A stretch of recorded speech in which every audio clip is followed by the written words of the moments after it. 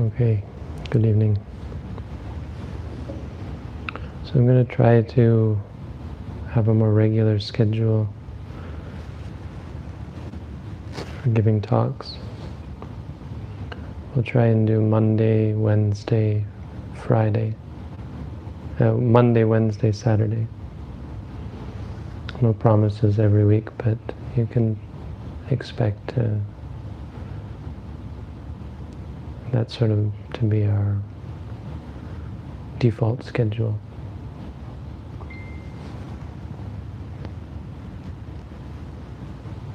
So I'll try to give not long talks. I don't want to burden you with too much theory, but I'll give talks on specific things, just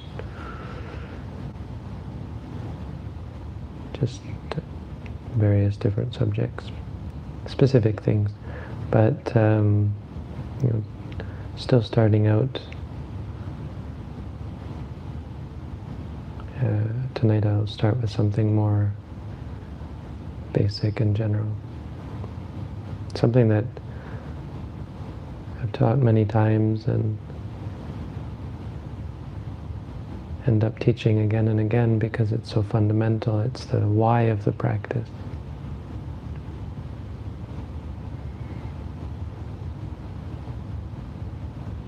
So if you've read the booklet or gained basic instruction on mindfulness meditation, you know how to practice. So I can tell you that the practice of mindfulness, which is what we practice, the body, the feelings, the mind, the Dhamma, this is the objects of practice and the technique of practice. Being present, creating a sort of a mind and body coordination so that our mind is not out of touch with what the body is doing, but also with what is happening in the physical realm. And even in the mental realm, so not out of touch with our feelings, with our thoughts. Being in touch. It's an idiom. It doesn't mean you actually touch something, but it's close enough. It means being close to, being connected.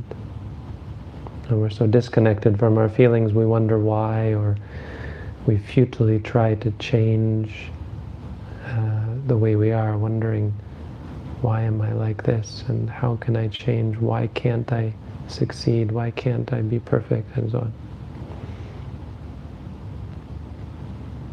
We're out of touch. When we get in touch, we find answers. We don't necessarily solve our problems directly, but we learn about the ways that we're creating our problems. And just learning that, seeing what you're doing wrong, is so much a part of the learning experience. It's something that we're not taught very well. But we learn what we're doing to ourselves. So that's what we practice. And then I say, what's it for? It's for seeing clearly. So vipassana is the product of practicing mindfulness. You practice mindfulness, the result is seeing clearly. Vipassana, means clearly, passana means seeing. So you can say, okay, that's why I'm doing this to see clearly, but it still doesn't tell you why you're doing it, right? Okay, so I can see clearly. Maybe that sounds useful, sounds good, sounds positive, encouraging, right? The point of this is encouragement. Why am I doing it? Well, if I knew why I was doing it, I would be very encouraged to do it. So is it encouraging to think, I will see more clearly than before? Yes, it's encouraging. But it's still not quite an ultimate goal, and who was it? I think Aristotle talked about an ultimate goal or an ultimate means. An ultimate good, I think is what he said. So there are things that are good for something else. Well, seeing clearly is still just good for something else. It's not good in and of itself. What's it good for? Well, first, what does it mean to see clearly? Will help us understand. Again, it relates to being in touch. Once you're in touch with reality, you see clearly. You're not able to see things as they are when you're out of touch. If you think of all of the philosophies and theories, some of them can be quite out of touch with reality. Famous theories and philosophies and ways to live your life. Some of them, pop psychology or this sort of thing. Carpe diem, for example, Something just because it sounds good. And maybe someone had an experience that they're able to connect and say, yeah, I had this experience where I did things like this. But none of it's generally, or very, very great deal of it is not based on seeing clearly. It's not based on actual insight into the way things are.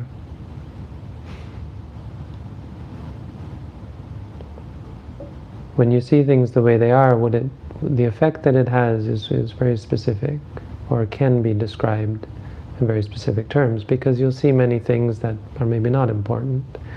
You'll remember things that happened a long time ago, and oh, it's nice, now I can remember those things I'd forgotten about. You'll have the ability to plan and so on. But what's most important is, well, to sum up, is correcting our misunderstandings. And not just correcting our misunderstandings, but correcting our misunderstandings that lead us to suffer.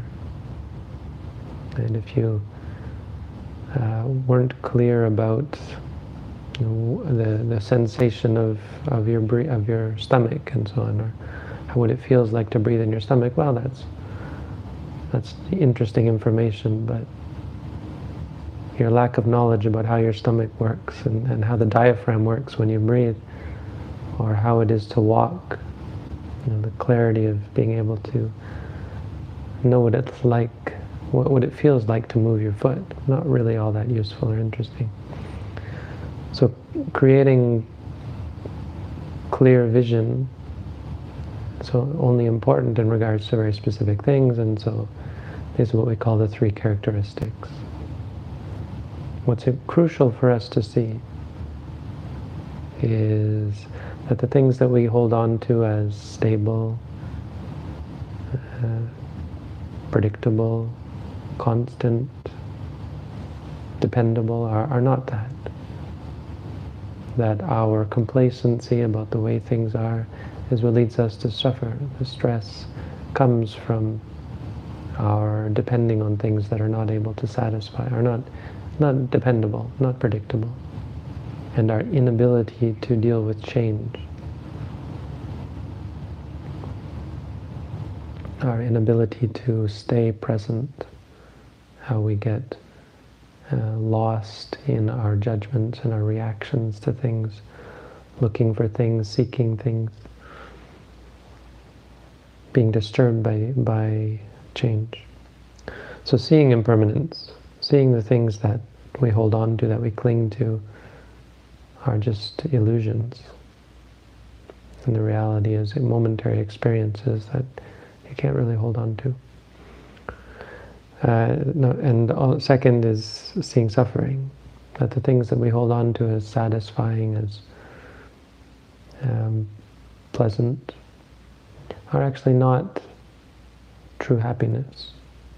They don't make us a happier person, they don't make us more satisfied in general, we don't become content, we're left wanting more. We're always left wanting.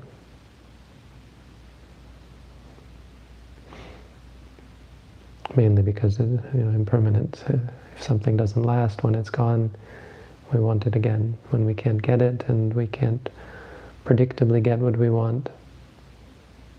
When catastrophe hits, when we get in an accident, or lose a job, or a loved one, or just when we get old and sick and die.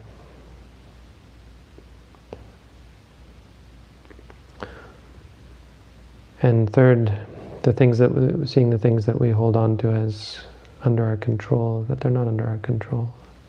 Say those things that we think of as being me and mine, this general, broad-based paradigm or outlook of self. This is me, I am this, all of that stuff. The I, the self, all that stuff, and mine, all the possessiveness, all of that is in the same realm of thinking that things are me and mine and under my control and all this.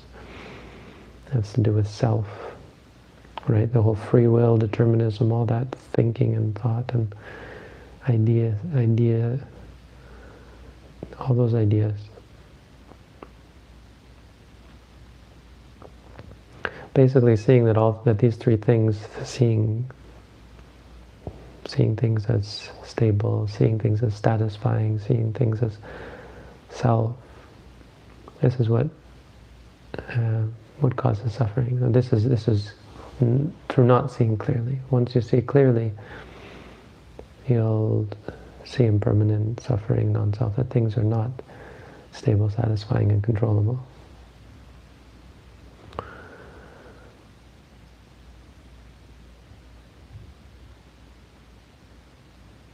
So what's that for? That's what we're trying to gain from the practice, but what good is it? What good is it to see these things? Well, you might say it's good, first of all, to have right understanding, right? In and of itself, you think, well, that's good. I don't want to be ignorant or misled in regards to the way things are. But the benefits of the practice are actually quite separate from just seeing things as they are. The point is that when you see things as they are, there are a number of benefits that come from it. And so the Buddha called these the destination of the path. He said that the practice of the four foundations of mindfulness, the four satipatthana, which is this practice we do of remembering, and that leads to seeing clearly, has 5 benefits. Leads to 5 things, leads directly to 5 things. So I'll just go through these. They're probably familiar to some of you, and well, if not, they should be, and it's the kind of thing you'll hear again and again, and it's good to hear again and again, to make clear what we're doing, what we're aiming for, why we're doing what we're doing.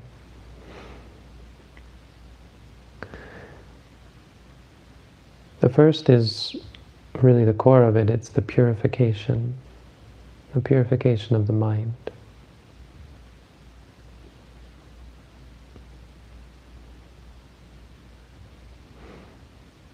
So you might say, well, even the purification of the mind doesn't yet sound like a benefit to me. What good is it to have a pure mind? Couldn't an impure mind be good? So you have to understand what it means by having a pure mind in Buddhism, or mental purity. So the words the Buddha used are just sattanang visuddhya, which means the purification of beings. But in Buddhism, purity isn't physical. It isn't about physical purity, obviously. It isn't about some conceptual idea of what is deemed pure by someone else, or what religion calls pure. I mean, it sounds very religious. But, and I think it is. I think it's using religious language, right? Because religious teachings, spiritual teachings often talk about this purity. And it can be a bit misleading and a cause for some suspicion, right? I mean, who are you to say what is pure? I don't know what I'm getting into. This sounds somewhat cultish to talk about purity and impure purity. Have you had impure thoughts and that sort of thing? Impure thoughts like lustful thoughts, or angry, hateful, jealous, stingy, all of these. And you feel guilty and sinful about having these thoughts and so on. So it's important that we deconstruct this and understand that, first of all, the word purity is boring religious language, and it can be dangerous to get too caught up in it. It's not that it's bad language, it's important that we understand what exactly purity means. purity in Buddhism is the emphasis. There was a very important treatise written 1500 years ago, and we still look very highly upon, called the Visuddhimagga, the path of purification. And the Buddha used this terminology. It's borrowing from the Buddha's own words. Esa maggo visuddhiya, this is the path of purity.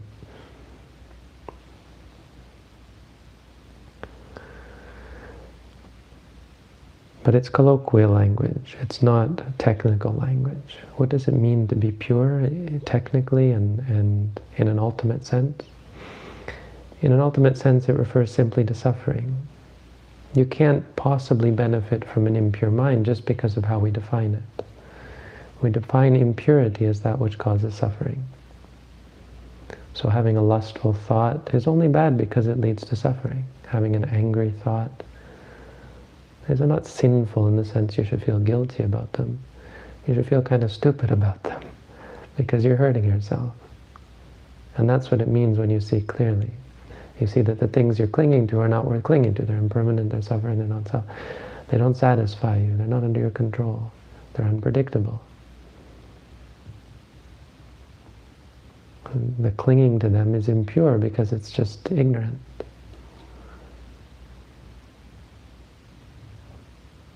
When you're mindful, you see this about the objects of your desire, the things you desire. When you say wanting and liking, it's unsustainable. You just can't like and want those things because it's ridiculous.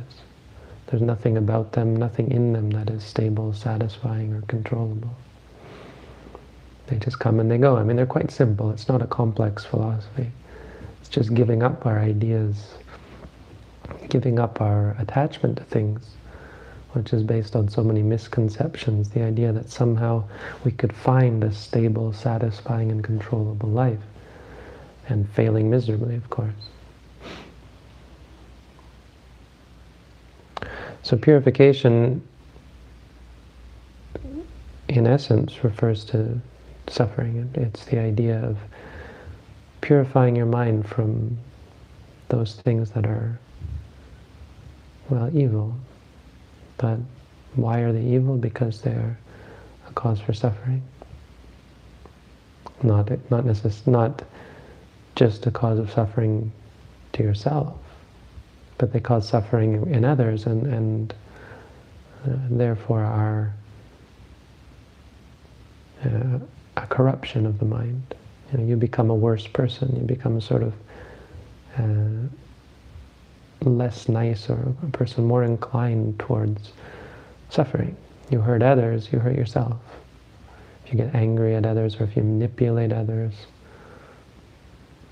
hurting them, you're going to end up feeling this paranoia about getting revenged upon. You feel guilty. If you're at all a good person, you will feel guilty and bad about hurting others. You'll remember it, and you'll have to receive the fact that they remember. You'll have to receive their words and their deeds against you.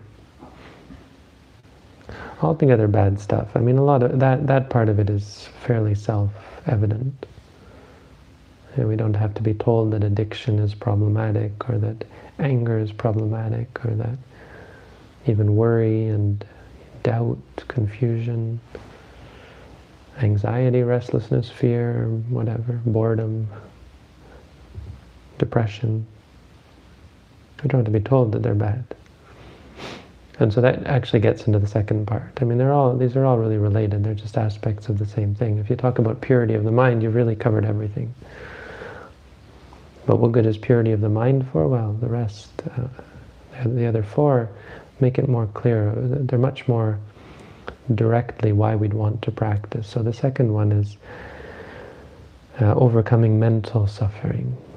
Or not mental suffering, overcoming, let's say, mental illness. The words the Buddha used are sorrow, lamentation, and despair.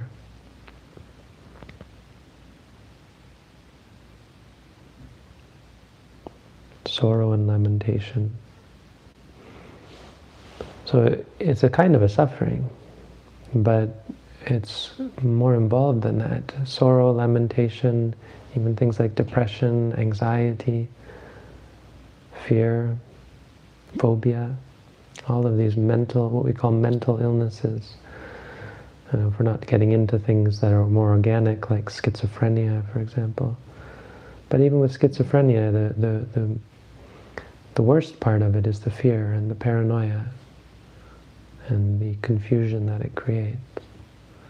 And when you're able to see clearly, even hallucinations, even mental ideation, thoughts that you might have, a thought comes up in the mind of doing something that you just think is horrifying and terrible.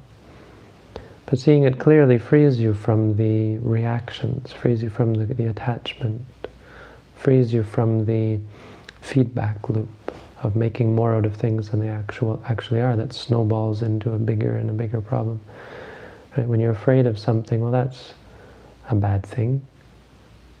But it's quite different from a phobia, which comes from creating this feedback loop where you think about it and you work yourself into a frenzy, or anxiety. Worrying about something or being worried is quite a problem, but it's quite different from having a panic attack, which comes from building up and building up until it overwhelms you. When we're mindful, we change these habits. We become less caught up in our feedback loops because we're watching them. We're watching how the mind works, how the mind does the same thing again and again. And rather than feeding it, rather than slipping into the narrative, we create an objective clarity about it. The whole way the brain is processing it, we change probably even the architecture of the brain, because our whole outlook is changing. This is why when we talk about karma, it's very much on a momentary basis, because you're actually changing your brain, you're changing your body. When you're anxious or when you're afraid, even when you're lustful or angry, you're hurting the body. You're making yourself sick.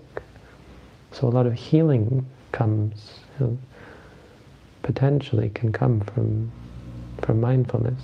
I mean, we don't need to do a study on it and get data on it, because it makes perfect sense. Get angry and ask yourself if you're hurting your body or not. Be angry all the time and ask yourself what it's doing to your body.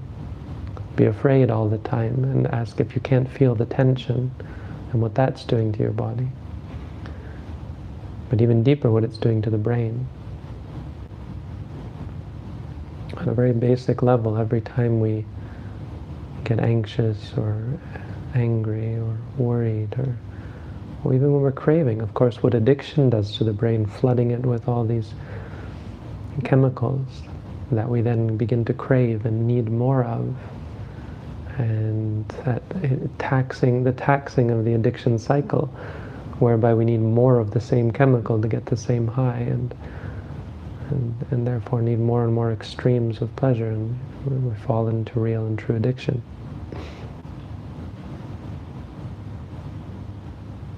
So mindfulness changes that. Just the fact that you're looking at things in a new way is very powerful. If you want to talk from a physical point of view, a medical doctor,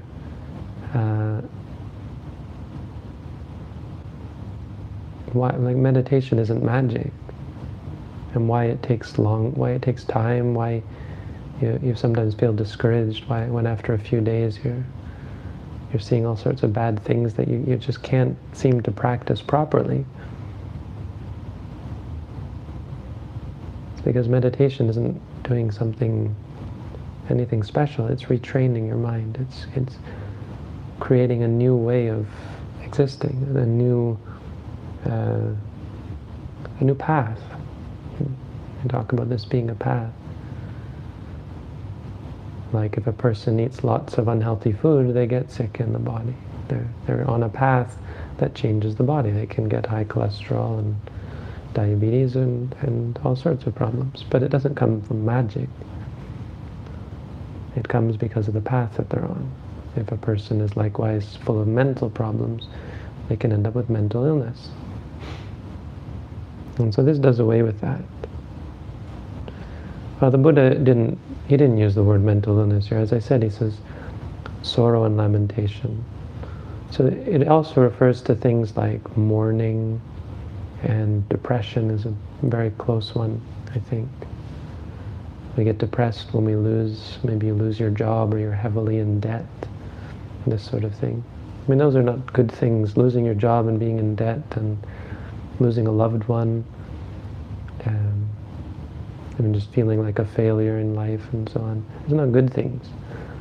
But when you get depressed about it, when you create this mental mental reaction to it, then you create a real problem.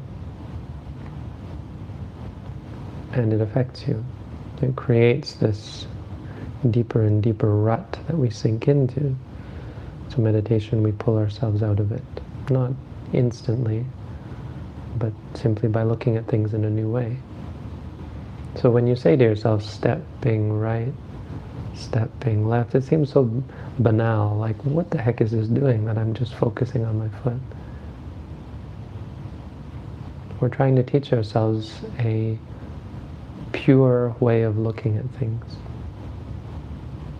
So you criticize it as you will, you can't say that it's not pure to just say step being right, step being left. Where can be the possible evil or impurity there? We talk about the many ways you can brainwash yourself, or someone can brainwash you, or you can be brainwashed. Which means, changing your mind and creating a sort of a simpler way of looking at things.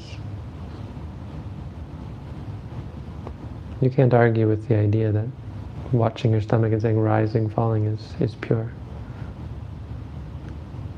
And so it changes you. The third and the fourth one, the third benefit is the overcoming of physical suffering. Now, meditation doesn't get rid of physical suffering. It doesn't eradicate it. It does actually get rid of a lot of physical suffering. It can. But it does. There's no question that it does. A big one that it gets rid of is tension in the body. As I said, this is the physical results. If you're anxious all the time, or if you have phobias or that sort of thing, you do a real number on your body. Even anger will give you headaches, right?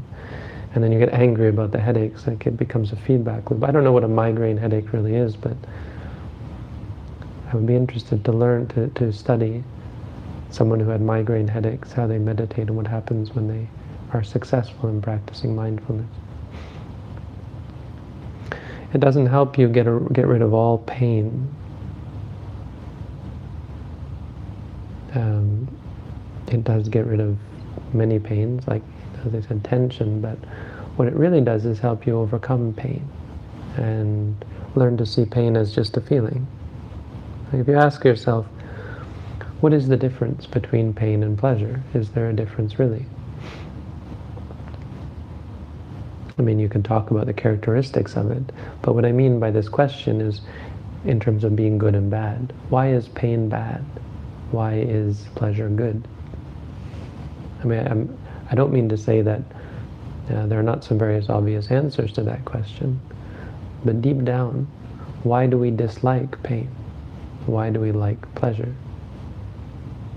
And it's not even so much that we should, it should be the other way around or something, but what we come to see is that liking pleasure and disliking pain brings us no good on either side.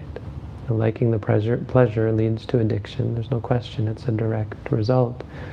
You can't be satisfied if you're looking for happiness in something outside of yourself. In something, in anything, inside or outside. And disliking pain, of course, makes it worse. It creates a feedback loop whereby you're more and more averse to the phenomenon. The next time you feel the pain, you dislike it more. So meditation helps us to overcome this, and it really does. This isn't theory.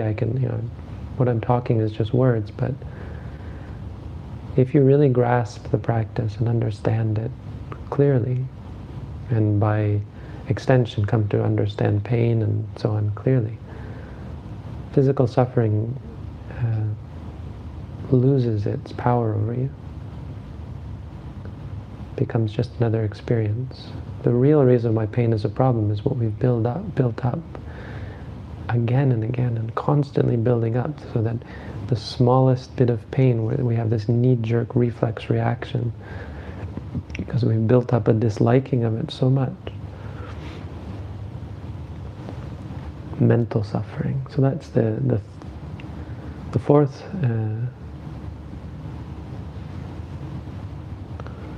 the third and the fourth is physical and mental suffering. Not they're together. Yeah. So the real one is mental suffering. What we're really trying to free ourselves from, and what you can be free from in this very life, is mental suffering. And they're tied together. So when you feel pain in the body, normally you also feel pain in the mind, and that's what creates this aversion and becomes a feedback loop whereby you become more and more averse to the pain. But you can free yourself from that, because that's a habit of the mind. And you can create a new habit. When you say to yourself, pain, pain, you're creating this new habit, a new way of looking at things. It's not magic where just saying pain makes it go away, but it reinforces a new way of looking at things, and it evokes states of objectivity where you just see the pain as pain.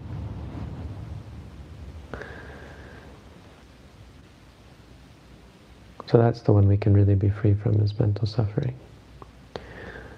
And the fourth benefit is getting on the right path, finding the right path. So a description of why we practice to see clearly is to get on the right path, right? I mean, that should be a fairly obvious one, even outside of all this talk about suffering and purity and so on. The idea of being, just the abstract idea of being on the right path is something I think quite desirable or attractive to anyone looking for a spiritual path, a spiritual practice. What do I do with my life? Right? And so there are many paths, and there are many things that we put on our plate as far as what's important. My employment, my family life, my romantic life, wealth, health, pleasure, hobbies, all of the things that become a part of our path. We have a very full plate of all these things. But none of that, of course, is what we mean by path. And so what we understand about the path that comes from meditation isn't really very much about us or about our personality or like what we do. It's about how we do it. So you can be in whatever employment, you can be married, you can have children, and still practice, still be on the path. Because the path is how you do things. The path is that which frees you from suffering. That's which frees you from defilement. The path is that which sees clearly. Right? What is it? What is it to see clearly? Because if you see clearly, you don't need anything else. All this other stuff that we talk about as being on our plate and a part of our path, we realize it's none of it necessary. And that's important. It's important that we put that all, we throw it all aside. We throw it all away. Not that we stop doing it, but we take it off this plate, or take it out of the basket of what's important. It's very important to understand. I mean, it goes very deep. So what are some of them? Well, killing and stealing and all that has to go very quickly. But more important to the useless things, like money, or wealth anyway, collecting wealth, possessions, obviously, having a nice car, a big house, and fancy clothes. Things like romance, even friendship. But by friendship here I mean like having lots of friends and social life, social life, society, politics even. We engage with all these things, and in fact they're all important to engage in just because that's sort of our duty. It's a sort of part of living life as a layperson. As a monk, I have duties, monastic duties, and I have a monastic community I have to engage with. But it's not what's important. It's not what's essential. And all of those things turn out right, turn out for the best when you're mindful. There's so many good things come, so many good changes come. But ultimately, they're none of them important. Health is not ultimately important. Again, you should strive to be healthy, but it's not in this essence of what's essential. Because you will get sick and die. We all will. Even eating food, being clothed, right? Even life. If we cling to life, we realize that it only leads to more suffering. If we're afraid of death, ultimately the only thing that's important is seeing clearly, right? Because by extension, everything else fixes itself, rights itself. You can't do the wrong thing if you see clearly, right? That's the point. So the right path is very simple. Follow that and let the rest of it fall where it may. Use it to work out the rest of your life. All these questions people have, problems they have. Really, the answer comes from, and it shouldn't be a cause for doubt. It shouldn't be questionable whether this is true or not, because it's quite simply, when you see clearly, you don't make mistakes. So the real question is, does this practice lead you to see clearly, and does it lead you to see clearly in what's most important? Because if it does, this is what it leads to, and on the right path. And the fifth and final destination is Nibbana, seeing Nibbana clearly. So how we describe Nibbana, Nirvana, it's not a place or a thing you go to, it's something you see for yourself, Satchikiriya. I think this comes from seeing with your own eyes, as a literal translation, making clear with your own eyes. But it means making evident to yourself. And the reason for the use of that, the Satchikiriya, it's a word that is distinct from knowing something. Because knowing can be intellectual, it can be theoretical, it can be analytical. But seeing for yourself, and that doesn't mean with the eyes, obviously. Just like vipassana doesn't mean seeing with the eyes. Seeing Nibbana for yourself means experiencing freedom from suffering, a cessation of suffering, where all of the fire and all of the chaos of samsara disappears. There's no seeing, no hearing, no smelling, no tasting, no feeling and thinking. And theoretically that might not even sound very enticing. But practically and in an ultimate sense, it's the most important thing. It's the most important thing of all. Because involved with freedom from suffering is the perfect clarity of vision. The only way you can have an experience of Nibbana is if you let go of everything. Or if you, not everything, but perfectly let go or completely let go. Right? That's how I would describe what happens in meditation. You're letting go. As you see more clearly, you're holding on less tightly, let's say. So you're relaxing your grip. You still don't want to fall. So there's still things you're holding on to. No, if I don't have this, I won't be happy. I need this to make me happy. I have to fight against that or I won't be happy. Still holding on. But you relax that as you see more clearly. And once you see perfectly clearly, you let go.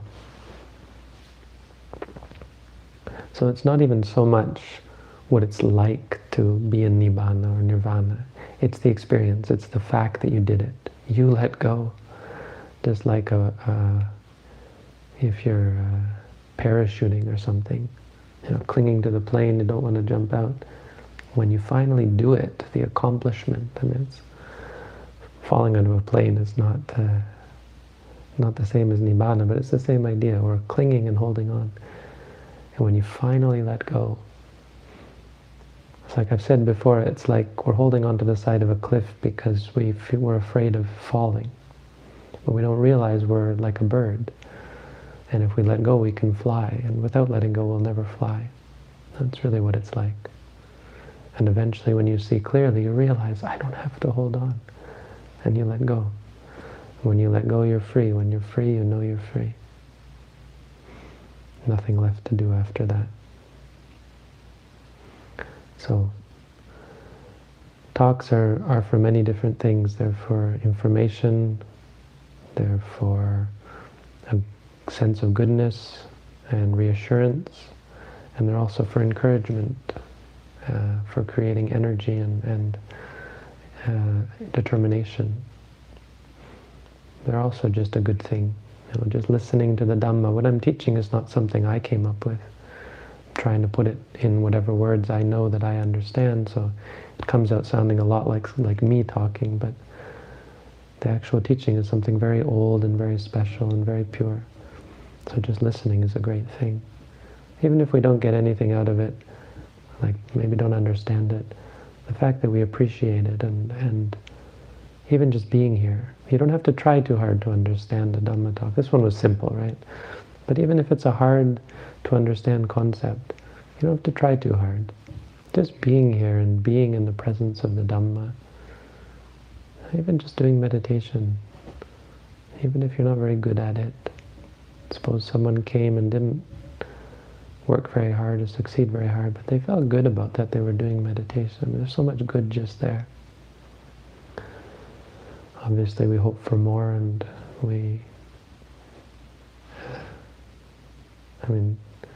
it's not very hard to go further than that, where you actually get something out of it and do come to see clearly. So I hope that's where you're all headed.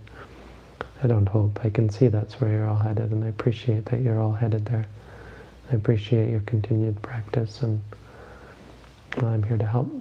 So Monday, Wednesday, Saturday, I'll try to keep giving more Dhamma, just little bits, this and that. I'll try to come up with a whole bunch of different talks to give. I used to do this as well, so I'll get back into it. Some of it you may have heard before, but that's also good. It's not information.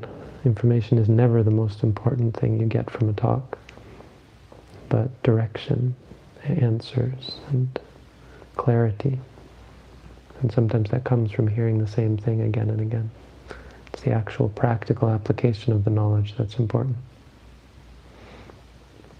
So, there you go. That's the Dhamma for tonight. Thank you all for listening.